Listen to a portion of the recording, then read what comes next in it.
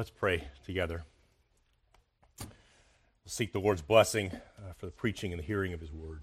Father, we are grateful that in your kind providence you have given us your Word and caused it to be written down, that we can study it and learn it and come to an agreement through your Spirit together, what it means and how you are teaching and instructing your church, the very means by which our Lord continues to govern and rule His people as our faithful prophet, priest, and king. We thank you in His name. We ask now for understanding together, both as individual men and women, but also as a corporate body seeking to do your will. We ask all this in Christ's name. Amen. You take your seat and turn once again to the book of Acts. This is, if you're a guest with us, this is our third week here in the same text, Acts chapter 6, verses 1 through 7. And in this text, we find the account of the calling of the first deacons in the New Testament church. Here you have a growing, burgeoning church just filled with the Spirit of God and growing rapidly. Some scholars estimate that by this point in time, there were about 5,000 members. Well, with 5,000 members, it's not hard to imagine, there can be some logistical difficulties. There are problems that emerge. And so what we've looked at is this office of deacon, the diaconate, the assembly of a group of men to serve in the local church. How did this come about and why? It's a joyful occasion for us as a church body, preparing to ordain a new deacon this afternoon, immediately following our service. And we can easily take for granted sometimes the men themselves and their families as they serve, but we can also take for granted how the necessities within our church are handled, things that are unseen, things that go on behind the veil, as it were, that maybe you don't see or don't even have a cause necessarily to pay attention to, and we take those things for granted. We can take for granted the question of why, as a church, we ought to have deacons. Why are they not only profitable for us, but necessary for us as a church to fulfill the Great Commission? We take for granted even more that this is an expression of the Lord Jesus Christ's love for His church. And that is a theological truth that we have to come back to again and again and anchor ourselves as we think about deacons, anchor ourselves in that theological truth that Christ loves His church. You know, He is not some absentee landlord who's gone off and left His house to just provide for itself. Our Lord is the one who still is the giver of gifts. He is the one who is the ruler of His church, the governor, and tells us and instructs us through His word how we ought to conduct ourselves. So over the past couple of weeks, we've looked at two profound questions. We've looked at the question first of why were deacons appointed? And we looked at some of the background here in the text and why is it that deacons were necessary? And then we looked at what were the roles? What did they accomplish? What were they tasked to do within the church? And as we look today at the who question, who ought to be appointed as a deacon? What are the qualifications for those men who serve in the diaconate? We shouldn't separate that question from those first two questions. Why do we have deacons to begin with? What role do they serve? Because there's an error, kind of that proverbial both sides of the ditch, right? There's an error on one side that we can take the qualifications and interpret them in such a wooden way and such a scrupulous way that really no ordinary man would ever qualify for the office of deacon.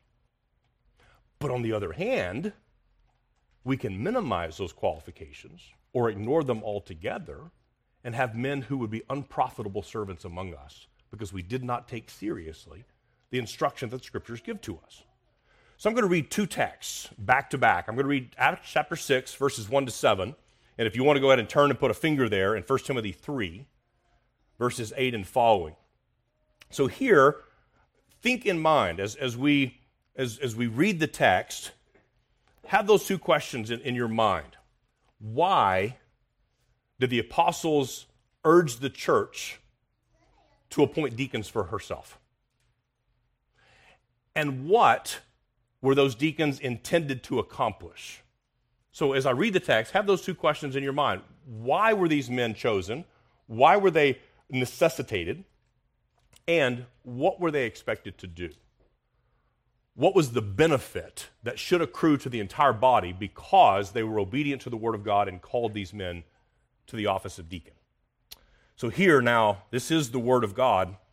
Acts chapter 6, beginning in verse 1. Now, in these days, when the disciples were increasing in number, a complaint by the Hellenists arose against the Hebrews because their widows were being neglected in the daily distribution.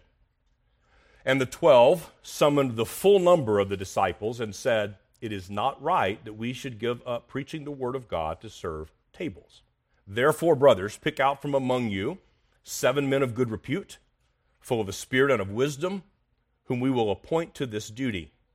But we will devote ourselves to prayer and to the ministry of the word." And what they said pleased the whole gathering. And they chose Stephen, a man full of faith and of the Holy Spirit, and Philip, and Prochorus, and Nicanor, and Timon, and Parmenas, and Nicolaus, a proselyte of Antioch. These they set before the apostles, and they prayed and laid their hands on them. Then the word of God continued to increase, and the number of the disciples multiplied greatly in Jerusalem, and a great many of the priests became obedient to the faith. So we see here in the text a threefold qualification. Very briefly, these are general summary terms. These are men who are to be of good repute, men who are full of the Spirit, and men full of wisdom. I'm going to submit to you that as we read in 1 Timothy 3, where Paul, the Apostle Paul, gives to Timothy and to the church at Ephesus a more comprehensive list, those same three mark categories of qualifications. And I'll look at those here later in the sermon. But these are not a new list. This is an expansion of the same list that the apostles had originally given to the people of God. So I'm going to begin in verse 8 and read through the end of 1 Timothy chapter 3. Here also, this is the word of God. Deacons likewise must be dignified, not double-tongued, not addicted to much wine, not greedy for dishonest gain. They must hold the mystery of the faith with a clear conscience. And let them also be tested first. Then let them serve as deacons if they prove themselves blameless. Their wives likewise must be dignified, not slanderers, but sober-minded, faithful in all things. Let deacons each be the husband of one wife, managing their children and their own households well. For those who serve well as deacons gain a good standing for themselves and also great confidence in the faith that is in Christ Jesus. I hope to come to you soon, but I'm writing these things to you so that if I delay, you may know how one ought to behave in the household of God, which is the church of the living God, a pillar and buttress of the truth. Great indeed, we confess, is the mystery of godliness. He was manifested in the flesh, vindicated by the Spirit, seen by angels, proclaimed among the nations, believed on in the world, taken up in glory. Amen. May the Lord bless the reading of His Word. I want to lay out a little bit where we're going to go in the sermon today. I'm going to spend a few minutes, and I don't ordinarily do this, but I'm going to spend a few minutes reviewing the last two sermons. I don't normally spend much time reviewing sermons, but I think it's vitally important that we have anchored firmly in our minds these questions of why and what. Why are deacons necessary for the ministry of a church? And what are those deacons supposed to do? Because if we lose sight of that, we're not going to interpret the qualifications correctly or adequately. So I'm going to do a brief review. Then we'll ask the question, who? So we looked at the why question, the what question. Now, who? Who should serve? And not only as we think about the ordination of J. Michael today, but in the future, hopefully over the next year or so, as God raises up other men among us to serve in these capacities, what ought we to look for as a congregation? And then finally, we're going to meditate upon a promise that's given here in 1 Timothy 3 to those who serve well. There's a promise here from the Lord Jesus, not only to that particular man, but to a congregation. And so we'll consider those together. So let's first of all, and again, briefly, I want to review what we looked at in the last couple of weeks. Why are deacons necessary? Why is this a vital aspect of the ministry of the local church? And first of all, deacons serve as a testimony of our corporate commitment to the Word of God. You'll recall that the apostles were not inventing things. As this problem arose, this murmuring came to their ears, almost like a smell that wafted up to them about this complaint. You had ethnic difficulties. You had Hebrew-speaking Jews and you had Greek-speaking Jews, and it was more than just a language difficulty. There were cultural implications there. There were deep historical divides that threatened at this very point in the early life of the church to split it, and to split it along those ethnic lines. And the apostles recognized that difficulty, and they, not being innovators, not seeking to come up with their own novel idea by which they could solve this problem, they looked to the Word of God itself. And they reached back into the testimony of Moses when Jethro, his own father-in-law, came to him and advised him, what you're doing is not good. From sunup to sundown, you're hearing every single dispute among all the people. Moses, you need to delegate other men who can help with that, and you need to focus your time and attention on teaching people the rules, the laws, the statutes of God, so that here's a novel idea. If they know the Word of God, they might be able to solve their own problems. The burden shouldn't be all on your shoulders. And the apostles recognized that, and in their humility said, we've got to have some help. So deacons testify to the whole world that we are committed to the Word of God, that we want to do things according to the template, according to the plan that God has given to us. But secondly, deacons serve as a testimony of our weakness, of our limitations. I'm not going to ask for a show of hands, but who has been tempted to believe the lie that you can do it all? That you can do everything? That you really can be the jack of all trades? That you really can do everything and be in every place at one time? This isn't true. And having deacons testifies to that fact, that no pastor has all of the resources in time or gifts or energy to fill the needs of a congregation. No one does. There's a necessity of having a faithful, able body of men to help with those tasks. Thirdly, deacons help us focus our ministry more carefully and more fully. That way there's a division of labor, where the ministers, the pastors, the elders are able to focus more diligently on praying and preaching, and the deacons can handle those physical necessities that are necessary and yet ought not to distract those whom God has called to teach and preach. And fourthly, deacons are necessary. They're vital to the mission of the local church because God is, in fact, concerned with both soul and body. God is concerned with our souls for eternity, but he's also concerned with the needs of our bodies. And deacons are the instrument by which God has given to his church. So let's oversee those things. Let's make sure that we don't have people with needs in our congregation who are falling through the cracks, so to speak. Deacons can be a set of eyes and ears that a pastor just may not be able to see. And I used the illustration last week. Sometimes it's kind of like in your own homes. Dads, how many times has your wife come to you and said, there's an issue with the kids or with this particular child? I didn't see that. Well, of course you didn't. You don't have the same eyes that she does. But also you may not have had the opportunity that she has had. And in a similar way, deacons can see things in the life of a church, in the needs of a family that a pastor may overlook. And God is concerned about all the needs being met. So that's in summary form. Again, I spent a full sermon on that, but that's the summary form of the why. Why do we have these guys?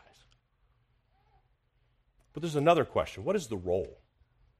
And thinking about the calling of those first deacons this was a pressure cooker environment. I mean, you had people who were accusing others of neglecting widows in the daily distribution of food. That's quite the accusation. And the way that the apostles responded tells us that there was some merit. They didn't handle it correctly, but there was merit in the complaint itself. This is a serious matter. And it was emotionally charged. There was all kinds of opportunity for strife, for discord, for difficulty. This was yet another form of spiritual attack that was coming upon the church.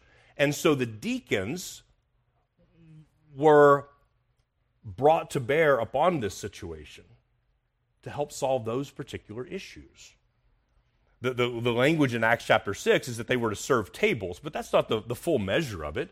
It was just to address the physical needs. In that particular circumstance, there were widows who needed food to be delivered to them on a daily basis. And that was quite the logistical enterprise, isn't it? To handle that sort of thing. But those tasks are not confined. That was their particular place, their particular needs. So a church who has a bunch of young families and young children will have a different set of needs than a congregation that's primarily elderly or shut in. And so a church has to be wise in terms of how those deacons are used and what they do. And there's a liberty from church to church to organize those men according to the needs. So the role of a deacon is to take care of those physical necessities, to oversee them, not to be the lone workers, but to oversee that work. Secondly, deacons are here to promote unity in the body. I mean, imagine. You don't have to have a vivid imagination to understand what kinds of difficulties would be present in such a situation that someone felt like their own mother was being neglected in the very basic necessities. And then you add to that maybe a linguistic and ethnic suspicion of one another. You needed wise men who were able to enter into that, wade into that situation, maybe even a quagmire, and find ways for peace. Be able to unify God's people. Thirdly, it becomes a wise use. What's the role of deacons? Wisely to help implement the authority, the rightful authority of the church. Christ has given to his pastors, to his teachers, the authority to proclaim his word and to rule according to that. And the deacons have the opportunity to exercise that authority, to help implement that authority within the life of a church. And lastly, and related to that, is to promote the preaching, the teaching, and the praying priority of the church by freeing up the pastors to focus on those spiritual matters rather than being distracted with the physical necessities. So, as we think about the question of who, and that's where we'll spend the bulk of the time this morning, the question of the who has to be understood in that context. If we come to the answer of who, and we answer with, well, Mr. John Q. Smith, okay? He checks the boxes in terms of a wooden understanding of the qualifications, but is he able to accomplish these kinds of purposes? Is he able to be the kind of man who gains and finds ways of peace? Is he the kind of man who humbly serves others and leads other men and women to serve alongside him? Is he the kind of man who says, I can do it all, I don't need any help? Or is he the kind of man who's humble enough to say, I'm not able to do everything. We need others to help. So you see, as we think about the who question, let's filter that. Let's look through the lens of the why we have them and the what function ought they to do. So let's now look at the who question. Who should serve in the office of deacon? We saw again in Acts chapter 6, very briefly, men of good reputation, men who are full of the Spirit, and men who are full of wisdom. Well, this parallels, in fact, is expanded upon by Paul in 1 Timothy 3. As I read those a few moments ago, Paul begins with this statement, deacons likewise. This instruction on deacons didn't just come out of nowhere. Paul's not writing a letter and says, I need to make a footnote or a side trail, a different topic, and deal with deacons. No, what he's saying is this is a necessary component of what I've already been teaching you. Now, what has he been teaching them? Look down at verse 14. Paul has left this young man, Timothy, as a pastor in a place called Ephesus, an ancient Roman city that was marked by some of the same cultural features that we know very well. Rampant immorality, all kinds of pagan worship, false gods everywhere, money is king, false worship is queen, and Paul has left this young man to minister in that context, in that kind of place. And he says in verse 14, I hope to come to you soon. Paul plans, he wants to come in person and visit Ephesus and encourage Timothy. He said, but here's what happens. If I'm delayed, what I need to tell you can't wait. You need to know how to structure and organize the church of the living God. And Paul calls this here, if I delay, you may know how one ought to behave in the household of God. which is the church of the living God, a pillar and buttress of the truth. See, Christ has vested his local churches with such authority, with such glory, that they are considered by him to be a pillar, a buttress of his own truth. We are an embassy in which the instructions, the commands of our King are proclaimed. And Paul is saying deacons are necessary to this kind of order. In order for church to be the pillar and the buttress of the truth that Christ intends for us to be, deacons are a necessary component of that. So we don't just parachute into this text. We have to understand it in light of all that's gone around it. And then you know what happens in chapter 4? Paul goes on and gives very detailed instruction to Timothy about what he ought to prioritize in his teaching and preaching. So here, sandwiched between the qualifications for elders and detailed instructions to Timothy on what his pastoral duties ought to be, Paul gives instructions on deacons. See, this isn't a new topic. Paul isn't changing the subject and then coming back. He's continuing a train of thought. And it's an amazing statement to say that the church is the pillar and the buttress of the truth. He's using architectural language. I mean, you know what a pillar is. It holds up a wall, and a buttress would keep the outside walls from expanding or falling out, keep the roof from pressing out upon the walls. And so the deacon qualifications are coming into that context. And all through the pastoral epistles, through 1st and 2nd Timothy and Titus, Paul is repeatedly warning these young men and the churches that they serve against, he uses terms like swerving, rejecting, departing, straying from, wandering, making shipwreck. And he recognizes the stakes are very, very high. I mean, does anyone doubt that? I don't think I have to even persuade you of that morally, spiritually, the stakes are high. You all know people who have made shipwreck of their lives. You all do. You all know people who have wandered away from the faith, who once made a sure profession of faith, or what seemed to be, and they've wandered away into all kinds of selfishness and immorality. You know these people. So Paul recognizes the stakes are high, and deacons have a vital role in the church being the pillar and ground of the truth. He says deacons likewise must be, in verse 8 of 1 Timothy 3, deacons likewise must be. Now, I want to note here something important for us to grab hold of. As we think about these qualifications, have these two words in your mind parallel together, must and ought. Must and ought. Every Christian ought to be these things. There's no exceptions. Every mature follower of Christ ought to be characterized in these ways. But an officer in the church of Jesus Christ, a deacon or a pastor, must be. So have those two words, ought and must. Every mature Christian ought to have these things true of them. For deacons and pastors, it must be so. And again, there are three divisions. We look at first their character. First and foremost, with the deacon, what is of paramount importance to the church is the man's character. What kind of man is he? And then secondly, what is the content of his faith? What does he believe? And thirdly, what skill does he have? What skill? So character, content, and skill. And again, this perfectly matches, I think, the division that we see in Acts chapter 6. Men of good reputation, well, that's their character. Men who are full of the Spirit, that's their faith. That's the content of their faith. Men who are full of wisdom, that speaks to their skill. Let's think about Paul's list here with respect to character. He first says deacons must be dignified.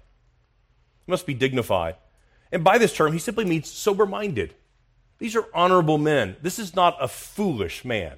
That doesn't mean he never cracks a joke. It doesn't mean he can't laugh. It doesn't mean he doesn't enjoy the good gifts that God has given to him. But is he overall in his life, is his life marked by a sense of sobriety, a sense of seriousness? Or is this a man who's engaged his mind and his time in petty things? Next, he said he's not to be double-tongued. And notice that many of the character qualifications here, Paul states in the negative. These are things a man ought not to be. Not double-tongued means he's not devious in his speech. He doesn't tell one party one thing and another party something else. Imagine, if you will, the situation in Acts chapter 6. Those who are saying, our widows are being neglected in the daily distribution of food. And not only that, we think it's because they're not Hebrews. We think this is on purpose. And then you have a double-tongued man who comes in, and with his slick silver tongue, he tells one party this and he tells another party that. Is that going to foster the kind of unity that this church body needs for the long term? No. So a man must not be double-tongued, not devious in his speech. Paul says he cannot be addicted to much wine. Paul is not saying that a man must totally abstain. That's not the qualification for any Christian, much less for an officer. But he cannot be controlled by a substance that impairs his mind. He cannot be given to those things, addicted to it. He's not greedy for dishonest gain. I love the old King James, filthy lucre. You don't have to know what lucre is to know it's not good. But filthy lucre, not greedy for dishonest gain. Again, this doesn't mean that the man cannot be a man of means. It cannot mean that the guy doesn't work hard and seek to improve his own estate. In fact, that's required of every Christian. But it means he's not driven by this. He's not willing to cut corners, whether it's his taxes or his contracts or his customers or his church. He's not driven by dishonest gain. Then we're told, let them first be tested. Let them first be tested. What is necessary here, and with elders, Paul gives the qualification, they're not a recent convert. I mean, we've all seen men who have, seems to be a reformation, kind of the New Year's resolution phenomenon. That first month of January, everything's going great. Then February or March and April, we kind of trail off. Have we had sufficient opportunity as a church to see a man's life, to see his character, and to see that this is consistent over time? He doesn't run hot and cold. He's actually been tested. He's been refined. He's got some life experience. We're not appointing a man to the office of deacon in the hope that he might grow into these things. We're saying, no, we've already been able to observe this and to see a steady track record, not a perfect track record, a steady track record. And in all these things, Paul says he must be blameless. Now again, here's one of those opportunities to press these qualifications in such a wooden way that no ordinary men would ever qualify. Raise your hand. Who's willing to say, I'm blameless in everything? But perfect men, don't try that at home. Please don't try that at home. You will hurt yourself. You will get hurt. And no jury will convict her. No, so we don't say in an absolute sense. What does Paul mean? The better translation is probably above reproach or unaccused, unaccusable. And think about the Old Testament standard that the Lord Jesus repeats, that there must be, in order to convict someone, there must be testimony from 2 or more witnesses. There must be evidence. So what is this saying? That with respect to a character, there's not a charge that will really hold up. There's not a charge that's going to hold up, that this man really is a drunkard, or this man really is dishonest with respect to his pursuit of gain, that this man is not sober-minded. Could such a charge hold the burden, hold the weight of multiple evidence or multiple witnesses and biblical evidence? That's what Paul means. He doesn't mean that he's absolutely unassailable in anything he's ever said or done. Our shelves would be empty when it came to officers in the church if that were the standard, right? And see, again, we can err on either side. We can ignore or minimize the biblical commandments and say, well, they just don't really mean anything. It's just whoever we like. It's whoever's been really successful in business. It's whoever is, really going to help make a name for the church. That's who we want as deacons. We can err on the other side and make the bar so high that only a very rare man could ever pass muster.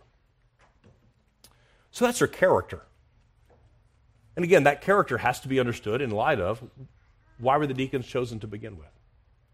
What were they called upon by the church to do? And secondly, let's think about the content of their faith. Look what Paul says. We find this in verse 9. They must hold the mystery of the faith with a clear conscience. Let's hold the mystery of the faith with a clear conscience. See, these are men whose faith is not merely a subjective experience. These are men who are not simply subjectively thinking about, well, I believe in God in a generic sense, or I believe in a concept of faith. No, this speaks to an objective content and practical expression of their belief. And we know this because we get down to verse 16. Paul says, great indeed, we confess, is, we see the same phrase, the mystery. Now, what does that word mean? Does it mean that this man is someone who's able to unlock the mysteries of the world? He knows what's in Area 51? Or other such mysteries? No, mystery in Pauline language is something that was previously veiled under the Old Covenant. But now, in the Lord Jesus Christ, those things have been made known. It's like the unveiling of a statue, where they pull the ceremonial cloth off, and there is this mystery that was once veiled. It's now exposed. It's now open. And Paul goes on to say, here's the mystery that we confess. He, Christ Jesus, was manifested in the flesh, vindicated by the Spirit, seen by angels, proclaimed among the nations, believed on in the world, taken up in glory. You know what Paul's doing here? He's quoting from an early confession of faith. This is something the church confessed to be true. And Paul says this mystery, a deacon must hold with a clear conscience. He must objectively have a content in his faith. He must have evidence, first of all, of true and saving faith, that he actually knows Christ, and there's evidence in his life that that's true. But also, are there practical, observable measures of conformity in his life, in his home, to the Word of God? Can we look at a man's life and say, I see the efforts he's making to conform himself to the Word of God. I see that the faith that he possesses is not just theoretical. It's actual, it's practical. It has direct and immediate implications. He recognizes the authority of God's Word brought to bear on his life, and he submits himself to that. And there's an objective content in their faith. Paul says he uses a definite article, the mystery of the faith. Paul's not looking at a squishy feeling. He's looking at an objective content. What does this man believe?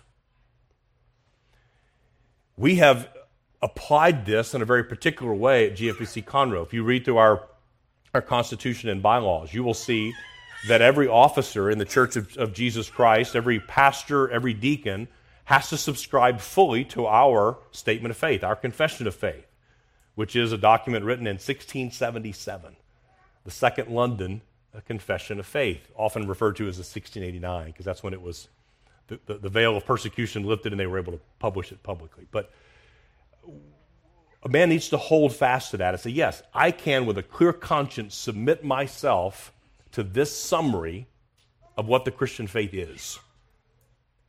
Paul gives a very brief summary in 1 Timothy 3:16, and our fathers in the faith have expanded upon that, taking the whole counsel of God's Word and saying, this is what we believe it teaches.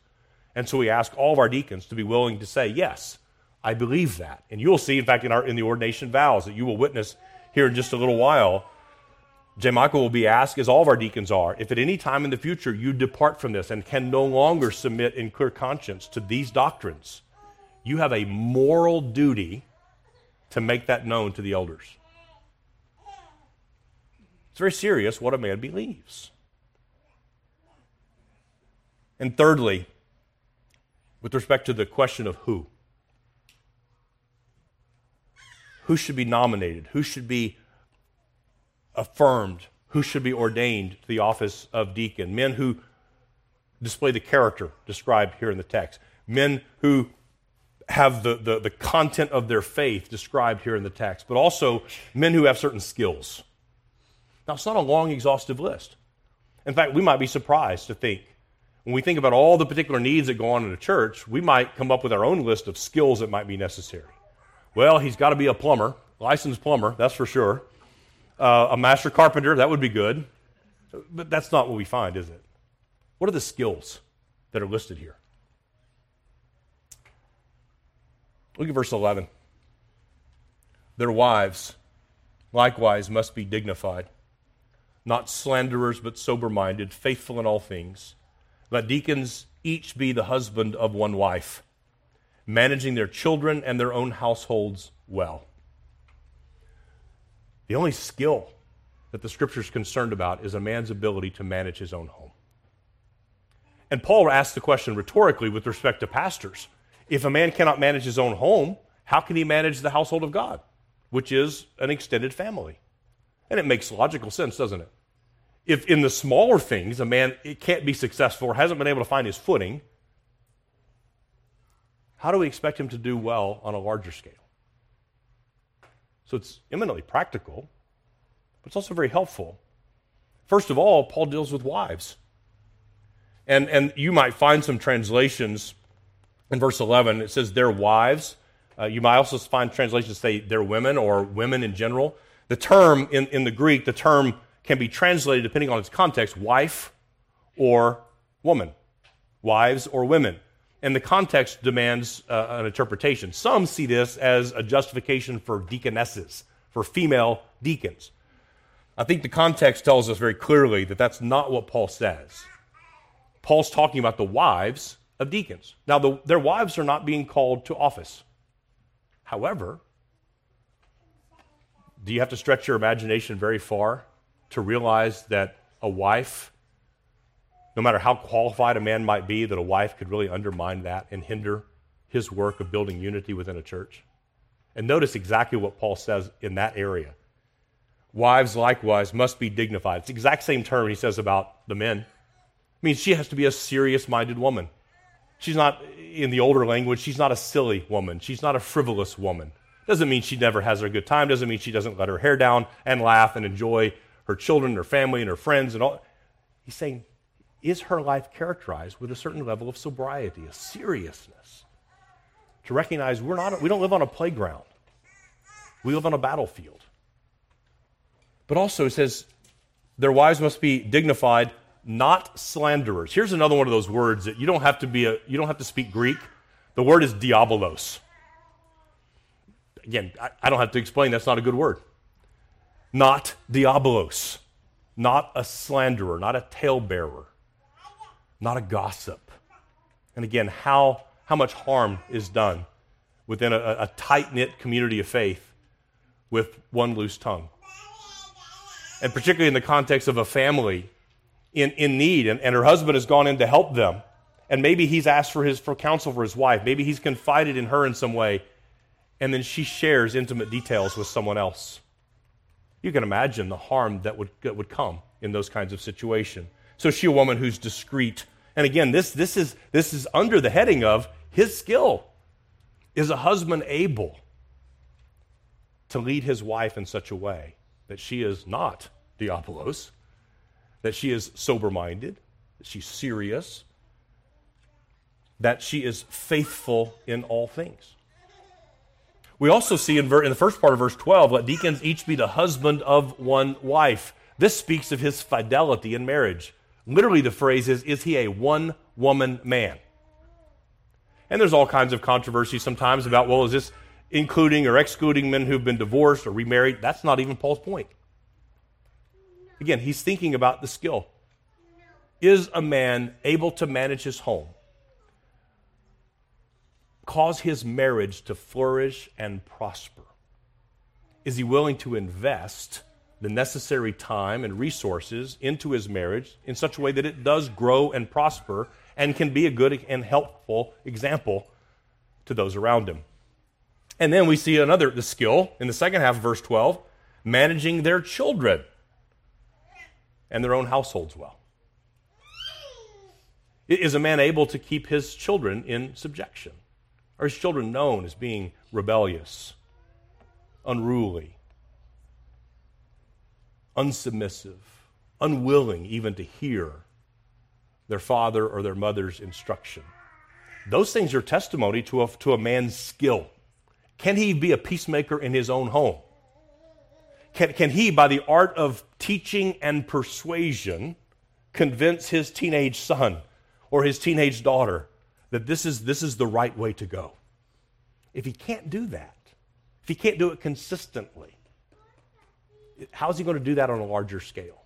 So those are the skills that Paul puts before us. Again, the standard is not perfection. When Paul says blameless in these matters, it's not that he's never stubbed his toe. It's not that his children have never made a rebellious comment or a rebellious activity. It's not that his wife is perfect. What's the pattern? What's the trajectory? So who should be chosen to serve? Who is biblically qualified? Sometimes we can act like the recruiters, the army recruiters during World War II. They were so desperate for soldiers that unless you had a specific disease or a physical infirmity, you were welcomed in. And that's not the way that we ought to look at the diaconate. We don't look at this in terms of who is minimally qualified. But nor should we look at who is perfect in every way. We need to ask the question, who is best able to fulfill the purpose and function of the diaconate? Who best meets the needs of the church in these particular areas? And you know what? That might change. That's not a hard and fixed rule. We noticed 2 weeks ago that the complaint in Acts chapter 6 arises from Hellenists, which are Greek-speaking Jews. And it arose against the Hebrew-speaking Jews. And so the apostles told the entire congregation, gathered everyone together and said, appoint from yourselves 7 men, and all 7 names are Greek names. I think implying 2 things. One, the Hebrews were willing to set aside their own desires, their own pursuit of glory, and say, we will defer to our Hellenistic brothers to make sure that the needs of their widows are met. But secondly, I think the apostles wisely said, you who are bringing a problem ought to be the ones who are first to help solve it. So there's a wisdom there as well. You have the immediate context, you have the immediate understanding of what's happening in these homes and what the immediate needs are. It is your widows being neglected. Step up and serve the Church of Christ in this area so that that doesn't become a matter of schism or hindrance to the ministry of the church. So we ask, who is able to fulfill the purpose of a diaconate? Again, from one church to another, those definitions may vary a little bit. One church may say, we've got these particular needs, we need these kinds of men. Another church may say, we have a slightly different need. And a different kind of man might be more suited for that job, provided he meets these qualifications of character and belief and skill.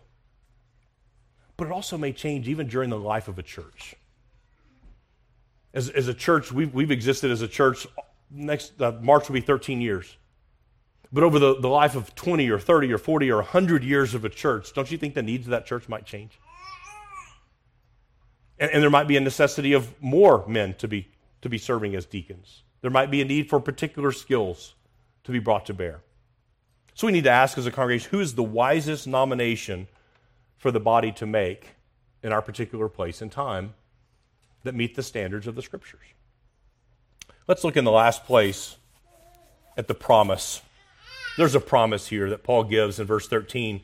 For those who serve well as deacons gain a good standing for themselves and also great confidence in the faith that is in Christ Jesus. There's a wonderful promise here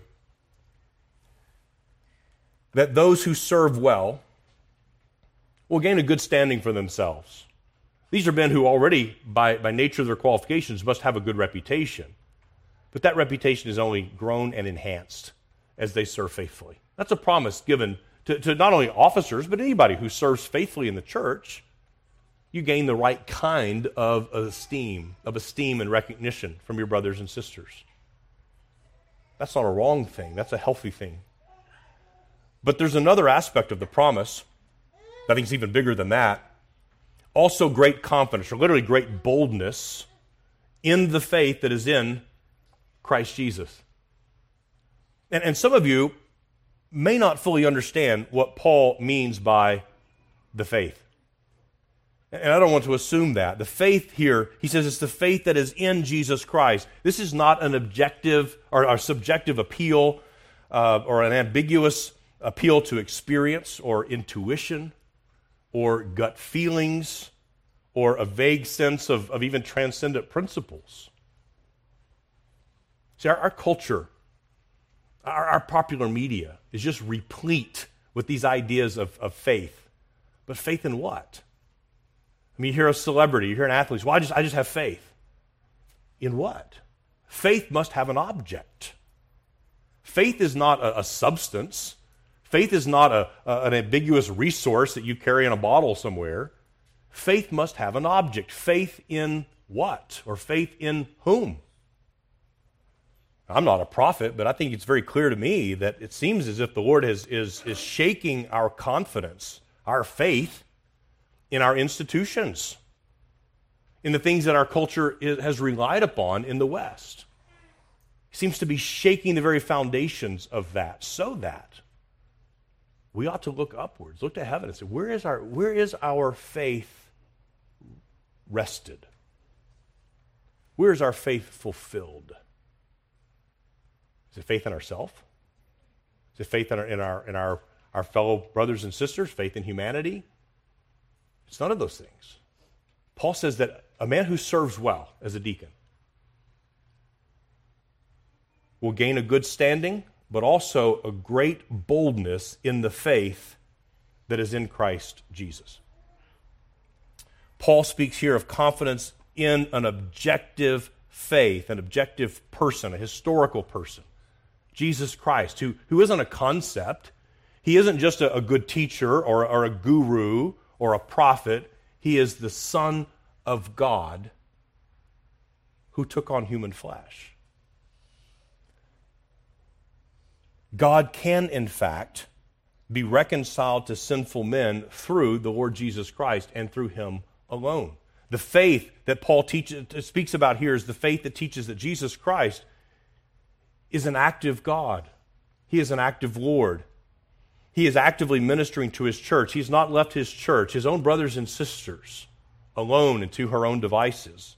He's not left his church without his own power and his wisdom and his ruling and governing hand. So this promise is here to all who will believe it. The promise is available to all. We remember that the ought and the must.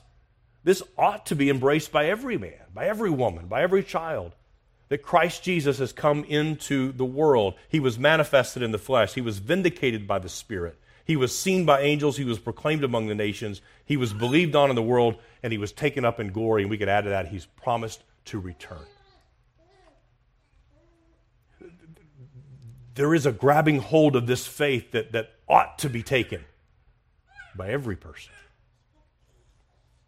But then at the same time, we see that God has appointed, God the Father from all of eternity has appointed for Jesus to be handed over to sinful men, to be crucified as the sinless, spotless, righteous, perfect Lamb of God, to bear the weight of all of the sin of all who would believe in him, so that those sins could be pardoned. The very human sinful condition could be cleansed, and that we could be reconciled to God. Paul says in Colossians, we could be transferred. There's a redemptive transaction. We could be purchased, taken out of the kingdom of darkness, and transferred to the kingdom of God's own Son. This faith that Paul talks about teaches that the man, that the woman who's born at enmity with God, can be born again in Christ by his Spirit and have sin no longer ruling and governing them. So that's a promise generally offered to all who ought to believe this. But there's a promise here to the one who must believe it, to serve as a deacon. But there's a particular promise that comes with that. The promise here is to those who serve well as deacons with respect to the faith that is in Christ Jesus. This promise is that those who serve well will gain a great confidence, a great boldness in this faith. Imagine that this is a promise that parallels our Lord's teaching in Matthew 20. His disciples had often bickered about who would be the greatest, and he says to them that the rulers of the Gentiles, unbelievers, think this way, and their rulers lord it over them, and their great ones exercise authority over them, and it shall not be among you, but whoever would be great among you must be your servant, and whoever would be first among you must be your slave, even as the Son of Man came, not to be served, but to serve, and to give his life as a ransom for many. So part of this promise is that God will fulfill what he already said through the Lord Jesus Christ, that those who would desire to be great will first become servants. And that through that very means, they will experience their faith in a way that's much deeper and richer than they've known before. But also, there's a further implication of the promise. Deacons will have opportunity, by way of their office, to enter into the sorrows and the sufferings and the joys and jubilations of God's people. As it were, deacons will have a front row seat to difficulties within families, within the church, difficulties within the church itself that other members may not see. And by being a witness to that, by having that front row seat, they will begin to see more and more the mysterious, the miraculous power of God brought to bear on situations that they thought, there's no solution for this. As they've gathered together amongst themselves as deacons and prayed for the physical necessities of the church, as they've prayed for this family who's lost a child, as they've prayed for a family who's lost a loved one, as they've prayed for this brother who's lost his job, as they've prayed for the physical needs of our families, and they see God move. They see God work. They see marriages restored. They see financial problems solved. They see hardships endured. They see conflicts healed, relationships restored. They see those who've had their faith renewed who once doubted. These men will have opportunity to see dear saints holding fast to the very end of their lives. And they'll see that up close. They will see saints holding fast during all manners of physical affliction and sickness.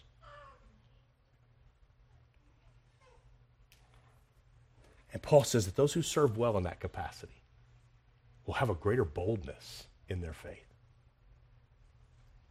Their lips will be loosed in a way that others may not see, may not understand, because I've been there. I've seen the promises of God come true. I've prayed for this family, and I think there was no way that this problem was going to ever work itself out.